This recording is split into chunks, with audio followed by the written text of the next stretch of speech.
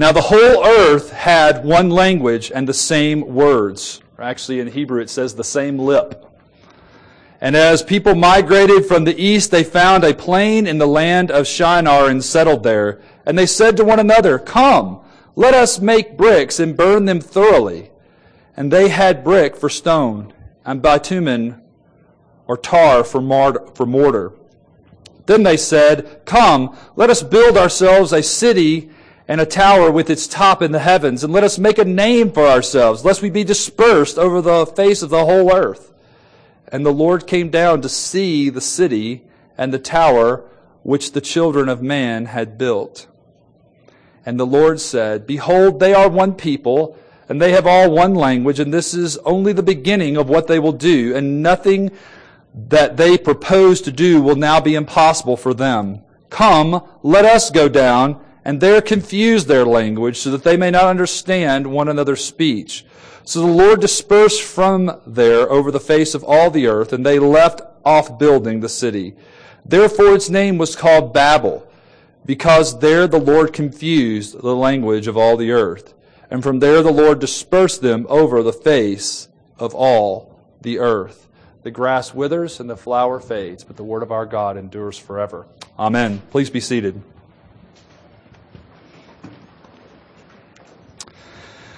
As we come to this passage, what I'd like for us to begin to do and to think about and to process is the fact that this passage here is a passage which has often been used to promote an anti-city type of thinking. That somehow God is anti the city. And you'll see that as we move forward that there's a reality that's going on within this passage, that we're going to see God is going to call Abram out from the city to go out into the wilderness. But what we need to see more importantly in this passage is not this call away from quote-unquote the city, or that somehow the city itself is bad. In fact, what we need to see from this passage is the city has both amazing things to offer, but it also has great needs, which it hopes to make for itself, but can't. What we're going to see in this passage is that there is a great sense of mercy that is displayed in this passage, even though there's also a great reality of judgment. We need to see all of that in its full orbedness, because that's what God is doing in our world today as well. This is not just the God of the Old Testament that we can get rid of. This is rather the God who is over all places, in all times, and over all peoples.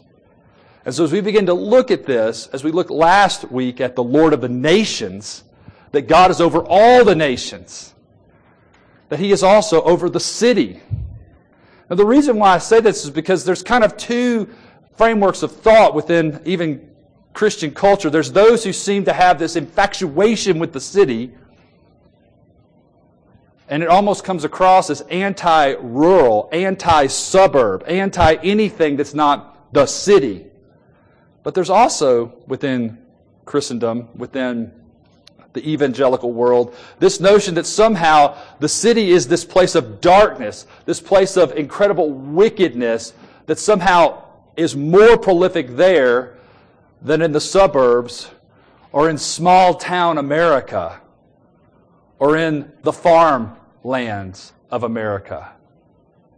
And what I want you to understand as we look at this passage, that the hearts of men, whether they live in the suburbs or they live in the downtown, whether they live in the heartland or they live in the coast, is capable of all types of atrocities if God is not the Lord of the city. If that's not who He is, then people are doomed. And that's really kind of the purpose of this passage, is to draw us to that place. I've kind of given you in some ways the punchline from the very beginning so that we can then begin to unpack this passage. The first thing I want us to see then in this passage is the longing. What I want you to see as we read through this is now the whole earth had one language and the same words, and as people migrated from the east, remember in Genesis, we're always moving east of Eden. Every time people move, it's always this eastward move from Eden, perfection, where God had prepared a place, people are sent out to the east and they're moving eastward. Genesis always has this easterly movement, and people always seem to be getting messed up as they move east. But it says they migrated from the east and they found a plain in the land of Shinar and settled there. So they're coming back. They're trying to find this place. And some people would suggest, and I think this makes some legitimate sense, that, the tar that they got to build the ark was from this same area. And so it's possible that these people had in their mindset, we're going to go back to this general area so we can once again build something that will save us, that somehow the idea of salvation and safety are connected with this place. And so they gather back here together. Now I think it's too much to believe that the reason why they build this city and they build this great tower going up is they're somehow trying to build what some people have postulated. They're trying to build this great mountain into the sky so that they can escape the flood should it ever come. I think that's a bit much. I don't think that's what's going on here at all. And when we understand how towers were built in the ancient Mesopotamian world, we understand that they often built these because they believed these ziggurats, as they were, you would walk up these steps and literally walk into heaven. They were a gateway. And in fact, Babylon means gate of the gods or gate of God. That's what it means. Now, obviously, our scriptures are going to say, well, it actually means something else. But we understand that this mentality surrounding Babylon it's a gateway to God. It's how we can get to God. So you need to keep that in mind, that there is that idea that's going on here. And there's this sense of longing, if you will, for stability. You see that in the passage, don't you? Come, let us make bricks and burn them thoroughly. And they had brick for stone and tar for mortar. And then they said, come, let us build ourselves a city and a tower with its top into the heavens, and let us make a name for ourselves, lest we be dispersed over the face of the whole earth. So they want to have some level of stability. And there's nothing wrong with the fact that human beings want stability, safety, security. We all want that. I mean, isn't it ironic that often the reason why people move to the suburbs is for those very things? Stability, safety, security. This kind of sounds very familiar. And that's why I said you can't make it about merely geography. It's more about a mentality, a way of processing the world. And here we see in this passage this longing that these folks have, which is very similar to our longings for stability, security, rest, safety. We also see something else that's going on here. They have this desire to make a name for themselves. Another word we might use for that is significance. They want to matter. Let's make a name for ourselves so that we'll matter. Now, I don't know about you, but I like to think that I matter to somebody. Don't you? Isn't that one of the things we fundamentally desire pretty much above almost everything else? Is that if I died today, somebody would care. That it would matter that I had been on this planet. That somehow there would be some measure of significance of who I am. Now I want you to start to see that, because in this passage what we see is this group of people moving back and trying to establish a place where they would matter, where they would stick together, they would have community. They would be able to see this increase of the arts and all kinds. I mean, think about what the city provides for us. I don't know how many of you venture into the city, but there are some awesome art museums in the city of Tucson. They're just cool. There's a lot of things that, because when people gather together, that you see. Look, our city is based on two main things going on in our culture here, besides retirement. That is the university and it's Raytheon. And I want you to think about what's going on as men gather together and women gather together to work at Raytheon. All kinds of technology and all sorts of things are being able to be created because they gather together, they work together. There's a sense of order and organization within that particular company. And then you have all the various companies and organizations that gather around that organization, restaurants and electricity and gas and just think about all the things that are going on because a city is formed. There's jobs are created. I mean, all sorts of things happen, which aren't necessarily a bad thing. They're a good thing. But there's also the downside of that. As people tend to congregate together, their ability to conjure up perversity and wickedness is multiplied as they gather together. And what I want you to begin to see is longing and craving might be another word we could use here. If it's not met with something that truly satisfies, is going to see itself worked out in violence, in oppression, in perversity, in hurtfulness. And in fact, for all the beauty and the wonderful things that we can see going on, we also see all those things too. That people will seek to fill their cravings, to fill their longings with all kinds of things. We conjure up all kinds of stuff with our imaginations, which ultimately lead to us harming ourselves, harming one another, and not doing what we were made to do. And we see all that in this passage as we begin to look at it. We see this longing being met with this determination to somehow build for themselves a place. And I want you to think about it. Build for themselves. Let us build for ourselves a place that is stable, a place that provides security, a place that makes us matter and gives us significance, so that we won't be scattered or dispersed. That's profound, because part of what God had commissioned people to do was to spread out over the entire earth so that the earth would be filled with His glory. What we might say at the end of the day here is that what we see these people saying is, we somehow want to get glory. We were made for glory. They sense it. What they've become confused of is how they get glory. They're somehow trying to get glory for themselves. And in the end, they are going to destroy themselves. Well, the next thing I want us to consider here as we look at the longing is the laboring. You can't really read it in our English text, but if you were looking at Hebrew, what you'd see is that there's this whole working going on. It actually tells us that they are gathering all the necessary things to make brick, and it's laborious. To make brick, you've got to get straw, and you've got to get all these type of aggregate, and you've got to mix it together. It's a very laborious. It's not like going down to Lowe's and getting some Quickcrete. It's a whole different. You got to do all the stuff that makes Quickcrete. And so that's what they're doing. This is very laborious. They are working hard.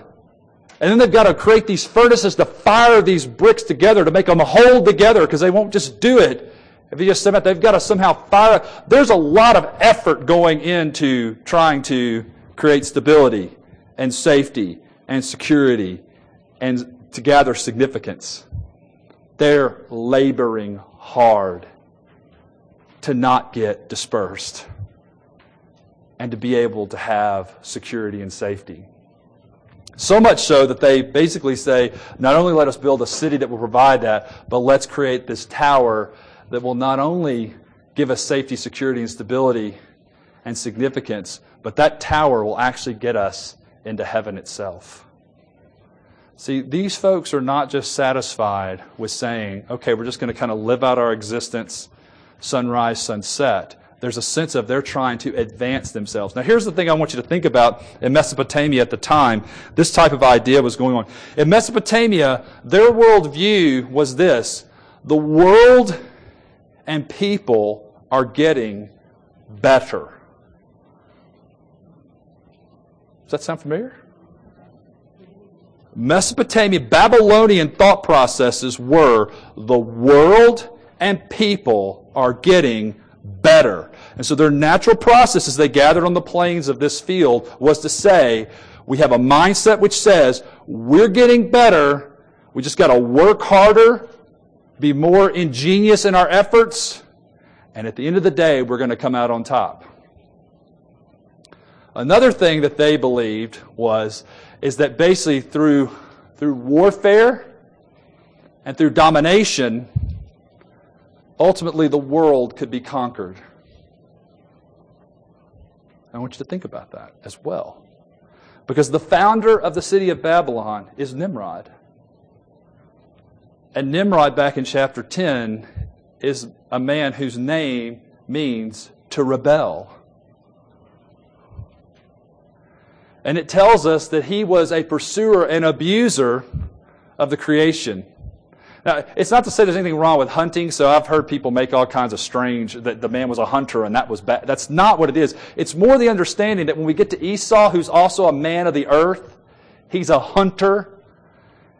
Esau is not viewed unfavorably. We see Nimrod, this mighty hunter before the Lord. The idea there of being a mighty hunter is he slays everything in his path to dominate it. That basically what happens is survival of the fittest is the way the day is won. And Nimrod is top dog. And he begins to create these cities and goes on to establish these other cities. It's possible he established them. It may be that what he is a conqueror, and he doesn't establish them in other places. He rather conquers them. He establishes this place out of which he begins to go out and try to conquer other nations around him. The idea here, though, is that this is the foundation of how this whole place is started. It's this rebelness. It's this conqueringness. It's this overwhelmingness. It's not an attitude of service. It's not an attitude of caring. It's not an attitude of promoting the common good. Come, let us gather together actually as a means of setting people up to be dominated, to be oppressed. And we see later on in Israel's history that this brick making will not be something that they enjoy doing. In fact, it'll be what they're doing under the oppression of Egypt. And so we see how this whole thing is working itself out in these buildings. And think about why the Egyptians built pyramids. They were gateways into the afterlife, gateways to salvation. Now, the next thing I want us to look then in this passage is the looking. Look at verse 5. And the Lord came down to see the city, or to look at the city, and the tower which the children of man had built. Now, there's obviously the one side of this that seems kind of humorous, right? I mean, you get the joke, don't you, in verse 5? These people are building this massive city. They're building this great tower into the heaven, and God comes down. He has to go down to see this magnificence, quote unquote, that they're building. You see, there's a certain level of humor here. Some people think the Bible isn't funny. This is funny. This is biblical humor. See, God who is on high, and He has to stoop low to see what these people are up to. There's humor there, but I also want you to see behind that humor is something profound. See, in the laughing of it, we might miss this profound thing when we look at God looking. God actually cares what they're up to. And I want you to think about that for a minute. This passage tells us that these people are in rebellion against God, and rather than just going and move on with the next thing, rather than having it's an ant, step on it with your heel and keep on walking, rather than going and getting bug spray, God stoops low to see what they're up to. He looks into their world. He comes down into their world because He's concerned about what they're doing. Now that has to start to speak something profound into our lives. Because remember, we've already said, wanting to have stability, wanting to have some measure of security, wanting to be significant in some ways matters. And see, here we start to see the story turn. It's not merely about God coming down to judge them. It's about what He's doing to show mercy. He's looking at their situation and says, this will never do. If we let them stay congregated together, there's no end to the evil they will perpetuate. He's not saying there's nothing that will be impossible for them, as if somehow we could technologically advance ourselves far enough to fight God. Don't you see that's sort of what they're up to, though? we're going to develop and build things enough to where we don't have to need God anymore. Because see, even as people who may be ordinary church-going folk, oftentimes we're doing things in our lives to build up edifices to control our circumstances because we really don't trust God, really. We're afraid of Him. We're not sure He's going to keep His promises. But there's also a sense, and for people who've never known God, never have anything to do with God, it's like, why should I ever trust God? What good has He ever done for me? And what I want you to see in this passage is it's confronting both of those things. It's telling us God comes down to look at these people's situation. And remember, this city is being established by Ham's descendants. For those of you that weren't here last week, remember, Ham's descendants are those who ultimately produced the Canaanites and the Hivites and the Jebusites and all those ites that Israel ultimately has to push out of the land of Canaan because their evil and their sin is so great as they congregate together. What we have here is this group of people gathered together that there will be nothing that they will not be able to do that promotes oppression and aggression and perversion. And God says, that will not do. Now that gives us some hints into why He does what He does. He doesn't just come down and wipe out the city and knock down the tower. In fact, He doesn't do any of that. He comes down and brings confusion to their ability to communicate with one another. And we all know how this works. For those of you that work in a corporate office, you know, when the corporate boss sends out some kind of memo and it gets out to everybody and half the workforce goes, "What?" This creates instability in the workplace, confusion, frustration, irritation. We all see this. And so what happens here is that God actually comes down and brings about the fourth point. We see the looking, now we see the loving. This confusion, if you will, this chaos is God actually loving people because what He's doing is several things. One is, He's protecting the seed of the woman. We know from Genesis 3:15 that God has made a promise to send a seed of the woman. Part of what He's doing here is if people can create enough wickedness, they'll just start wiping people out. Didn't we see that in the last century? The perpetuation of people's ability to advance in technology and do all these things, to use evil to such extents. It's just astonishing what human beings are capable of doing to other human beings. The evil they're capable of perpetuating on one another is astounding. And so what we see here is that God is protecting this promise to send forth a seed of the woman, which we just said something about in Galatians, born of a woman, born under the law, to rescue those who were under the law. They might be adopted as sons. What we see here is that God actually begins to create confusion so that people would understand their needs, their hurts, their wants cannot be found in anything they can provide for themselves. They can't work hard enough to gain stability. They can't do enough to really be secure. That all their efforts to gain significance still leaves them feeling empty. And we see that in our world, men and women. There are people who come to this city. They go to the University of Arizona, which is one of the top 50 state schools in the country. Some of those colleges at that university are some of the most prestigious in the world. And people come to get a name for themselves, to get a certificate which says, or a diploma which says, I graduated from the U of A in this particular area of study. And that makes me a somebody, and that means I ought to matter, and that means I ought to be able to pursue financial riches and all these things that will give me success. And they get all those things. And they still feel empty inside.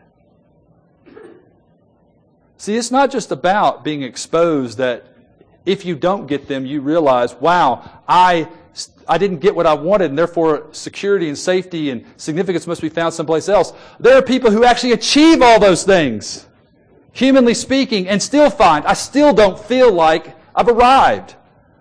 There's got to be more. Right? Isn't it Howard Hughes' old statement? How much money do you need? Just a little more. There's always one more thing to be creative, one more thing to do. And so what I want you to look at is that God is actually showing love, that He begins to expose these people.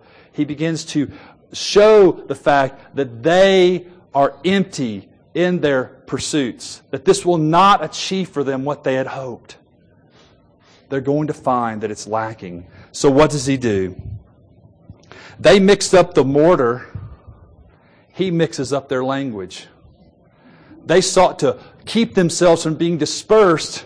He confuses the language so that they are dispersed. They are scattered. But one of the reasons why I can show you linguistically, if you will, in this language that God is actually doing this as an act of mercy is because chapter 10 precedes chapter 11.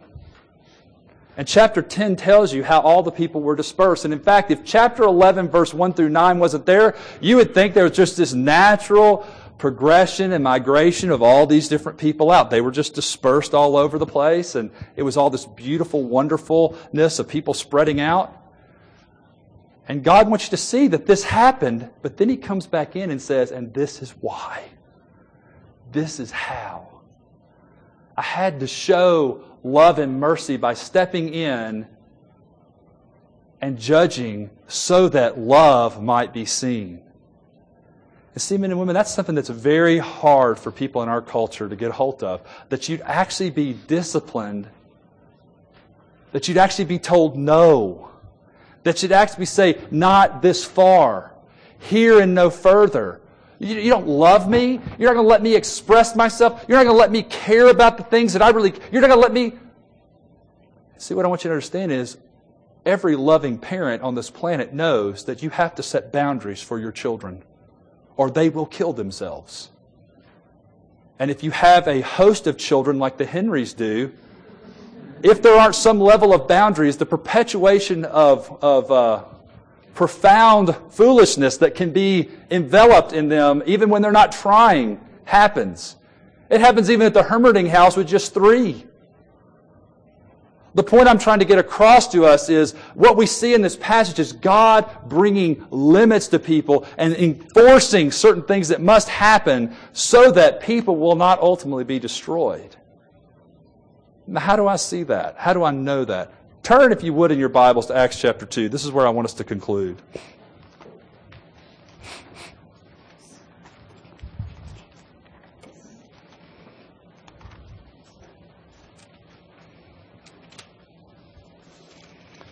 If you get back to the back part of your Bibles, see Matthew, Mark, Luke, and John. After John comes the book of Acts. Acts chapter 2, verse 1 says this. When the day of Pentecost arrived, they were all together in one place. Here are the disciples. They're all huddling together. They're trying to create stability. They're trying to hold together. Jesus has gone from them, and they're all huddled down, and they're waiting for something to happen. In some ways they're afraid. In some ways they're discouraged. But then it says, and suddenly there came from heaven a sound like a mighty rushing wind, and it filled the entire house they were sitting in, and divided tongues as a fire appeared to them and rested on each one of them. And they were all filled with the Holy Spirit and began to speak in other tongues, as the Spirit gave them utterance. Now there were dwelling in Jerusalem Jews, devout men from every nation under heaven.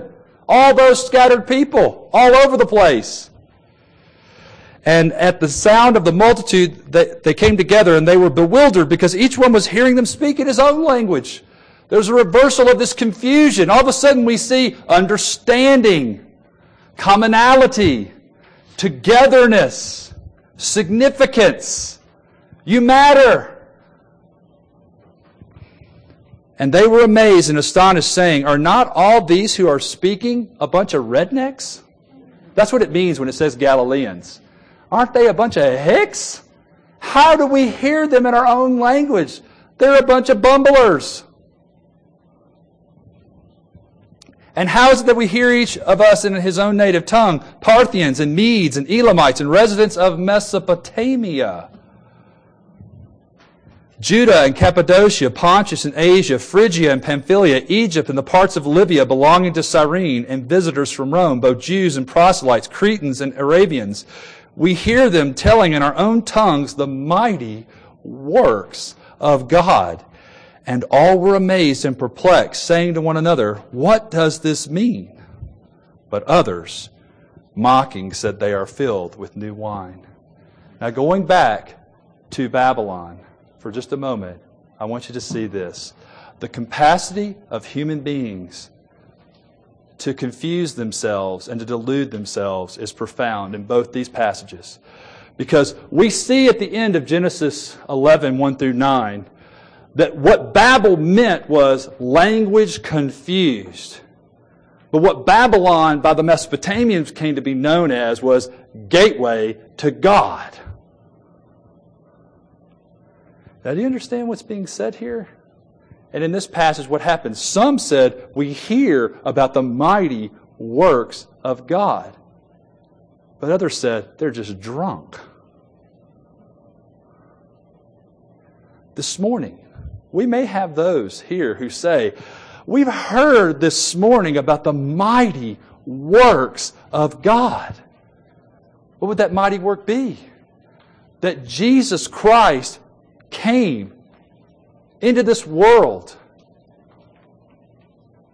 of insecurity and instability and unrest and confusion and died a death that every human being deserves to die. He died that death, was tortured, beat, spit upon, abused. All the sins, as we read in from Isaiah 53, were poured out on Him. So that confusion could be removed and that people could hear again about all the good things that God has done.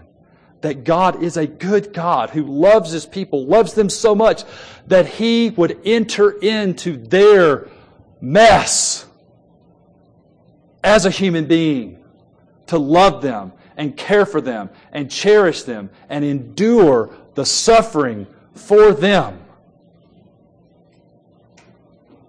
I beseech you this morning, if you entered this place knowing the Lord Jesus, walk out encouraged that your God is at work, loving and caring and drawing things together no matter how crazy life looks, no matter how wild the ride seems. This is a God who steeps and steps down low to care for His people and to see what's going on, to guide them and to orchestrate history in such a way that they would be cared for, even when it doesn't always look like it. And if you entered this place today not knowing Jesus, not believing, don't leave here a skeptic saying, oh, when God stoops low to care for me, I say, oh, it's a gateway for me to get to God. Rather than seeing that, no, it's a God who has to stoop low to get you. You got nothing to give. He's got to come give you. And that you would not be confused and say, oh, it's just new wine. They're just a bunch of drunk people. They're a bunch of fools. Pray that God would open your eyes to see the truth. That in Christ, the Bible tells us, that as we declare that name of His above every name, Revelation tells us that He promises to give us a name. A name. He promises to say, you matter. You're significant. You're important. As we show the proper glory to God and spread His fame, Jesus says that the glory you've given to me, God, give to them. We crave a name. We crave glory. And what we see in the person of Jesus is all of that come together. And as we are willing to trust and submit our hearts to Him and say, Jesus, you're everything I'm looking for in life. Nothing else can give it to me. All the things that we thought we were craving and we're trying to get for ourselves, we find in Him. and that He provides for us. And I pray that God would make that so in our midst, that we would believe that to the core of our beings. Amen.